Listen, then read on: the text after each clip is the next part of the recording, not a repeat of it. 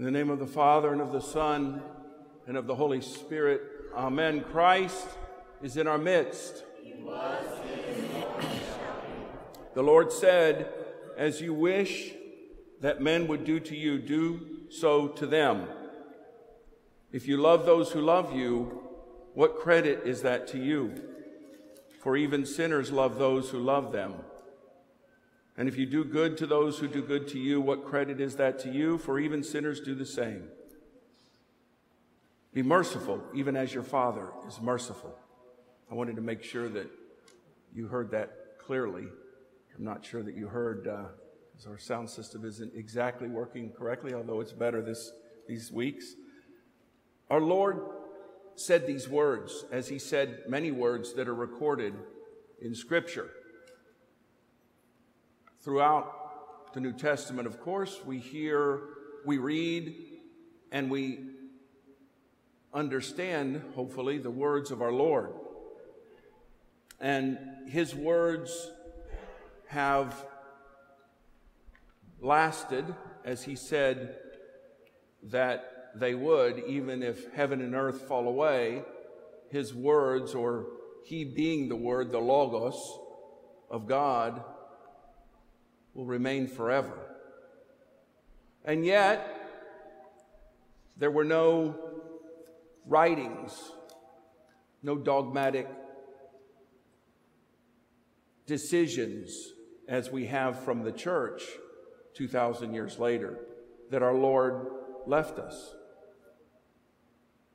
He lived and he died and he spoke the word. He didn't write anything down that we have today. There's no pronouncement from a council that the Lord convened that we have. He displayed and he lived what he taught through his words and through his deeds. Love God with all your heart, with all your soul, with all your mind, with all your strength. And love your neighbor as yourself. We know this. We've heard this. This is the new law. Not to replace the law, but to put within our hearts the fullness of the law. You see, the Lord raised the bar, as we say. He raised the standard of how we, as followers of Christ, are to be, are to live, are to act, are to pray, are to love. Unless your righteousness exceeds that of the scribes and the Pharisee, you will not enter the kingdom of heaven, our Lord says. It's a simple message today. It's a very short gospel and a very simple message. But once again, it's one that all of us struggle with to live and to act upon, is to love your neighbor as yourself. And first, to love the Lord God with all your heart, your soul, your mind, and your strength. We know this and have heard this as the golden rule. Do unto others as you wish them to do unto you, or return like for like. To give to others as we've been given. To share with others as have been shared with us. To express gratitude and love to others as has been done to us. This is the message. Now, this golden rule that we hear about is an ethical principle that's universal. It guides kind of the way we express to others what we expect from them, what we give to others, our desires, our dreams, the way we want to live our life, the way we want to live a fulfilled life. But Christian morality, Christian ethics and principles goes beyond this. It's not merely fairness we're looking for, but much more. This is what our Lord is teaching. agape, selfless, sacrificial love. Not just show kindness to get kindness, to give, to receive, all these good principles for us to live by, but to sacrifice, to love even when we may not receive love back, to love our enemies, to love even though someone may hate us or what we do or who we are. This is a life lived in love, guided by divine love, love for God and love for one another. Now, in a few moments, just before we recite the creed, before we profess our faith, the deacon will say, "Let us love one another, that with one mind we may confess." How are we going to confess what we believe if we don't love one another? Again, we can fulfill all the things of the law as the Pharisee did. He did it to a perfection. But did he love? Did he love the man that was there on his knees next to him? The publican, the sinner, the tax collector, the person who was despised, hated, all these things we've heard. Did he love him? Or did he love himself? Because he exalted himself. Isn't this the basis for us as Christians? And isn't it the basis for us as a Christian community, as a parish of Holy Trinity? To love one another. Have love for God and have love for one another. Now, it doesn't mean that we're going to see eye to eye on everything. We're going to agree on everything. The Lord knows that we don't. Not just in the world, but even here in this community. We're going to have disagreements. We're going to have differences of opinions. But if we act toward each other with this very same love that our Lord is speaking about today, we may be able to work together. We may be able to accomplish what our Lord has called us to do, even if maybe we don't get our way, or even if someone may not be fair to us or agree with us. This is what our Lord is saying. How do I love my enemy? Or how do I love someone who disagrees with me or someone who doesn't see it my way? I mean, how is that possible? We need the love of Jesus Christ. We need to recognize and understand the divine love that we are created in and all that we've been given, beginning with our life. We oftentimes translate that into material things, and I dare say that all of us, to various extents, are blessed with the ability to live our life at a very high standard compared to what the world may say. This is how we often translate what we've been given. But we first must acknowledge and be thankful and express gratitude for our life, for our ability to love, for the ability to breathe, to see, to hear, to walk, to share,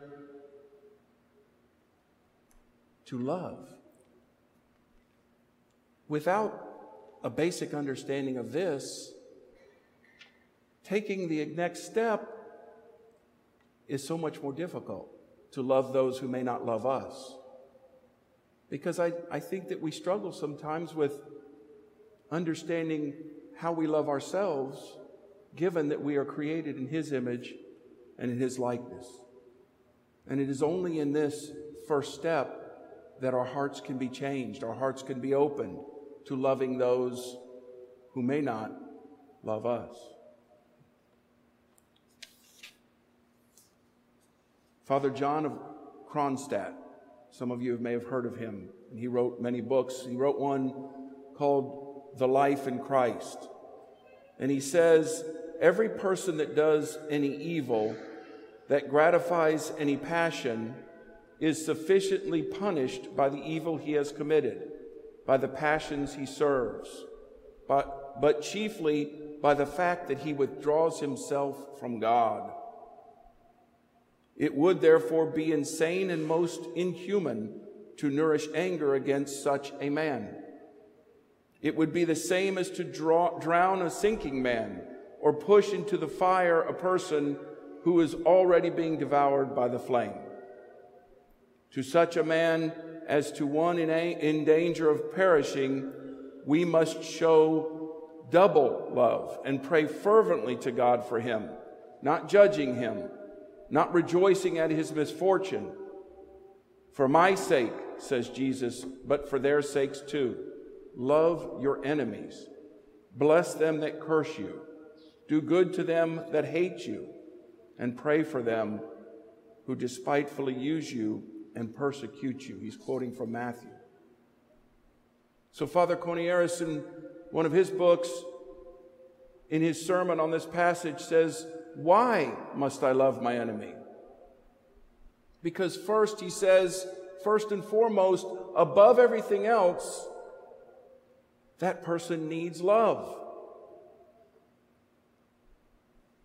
It's the only force capable, he says, of transforming that person, that enemy, into a friend. Third, he says, returning hate for hate only multiplies the hate. Don't we see that in this world? Even if those who think that it is not hate, but out of some sense of love for the other people or other group that disagrees, all it does is continue the cycle. Back and forth, back and forth. It continues the cycle. Love is the only thing that can break this cycle. Finally, Father Conier says, we love our enemies because Jesus said that if we do, our reward will be great and we will become children of the Most High. Right before the Lord was crucified, he said to his disciples, a new commandment I give unto you, that you love one another, even as I have loved you.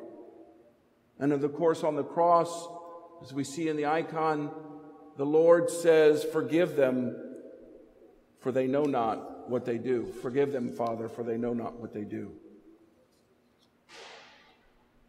How can we be more like God if we don't practice that every day, every opportunity that we have to love one another? To love one another, regardless of what they have done or said, regardless of whether we know them or not, to love one another. Don't wait until the situation is right or feels good or there's some emotional feeling. Do it now. Do good. When you find a way you can do something right now for your enemies or for those who may not agree with you. Not so much to shame the person, but to show them something that they may never have experienced before. Share with what you have. This is the essence of stewardship. We speak all the time about time, talents, and treasure as being a steward. But the essence of it is to share the very same love that you were created with, that you have been shown. To pass it forward, we hear a lot right now. Pass it forward. This is stewardship. when we understand this foundation, this basic principle, this foundation of being a Christian, all those other things, stewardship and the financial aspect of our ability to operate as a community, will happen. There will be no need to talk about these things. Some of you know I've said that because we're talking about stewardship right now as we prepare for our stewardship campaign for 2024 in a couple of weeks. And you may have found a note in your bulletin and in the ekphonisis, and you'll see that about the status of our parish. But all this will be taken care of if we understand this foundational principle of being a Christian, a follower of Christ, to love one another. We understand this and we live it, and all these other things will be taken care of. And most importantly, we will fulfill. And if we say that we are followers of Christ, if we believe that we are doing what He's asked us to do, then loving one another is the first thing we should be doing in this world. To love one another as He has first loved us. May the love of God in Jesus Christ be with all of us. May it strengthen us and guide us in all that we do and all that we say as we continue on in our journey to the kingdom. Amen.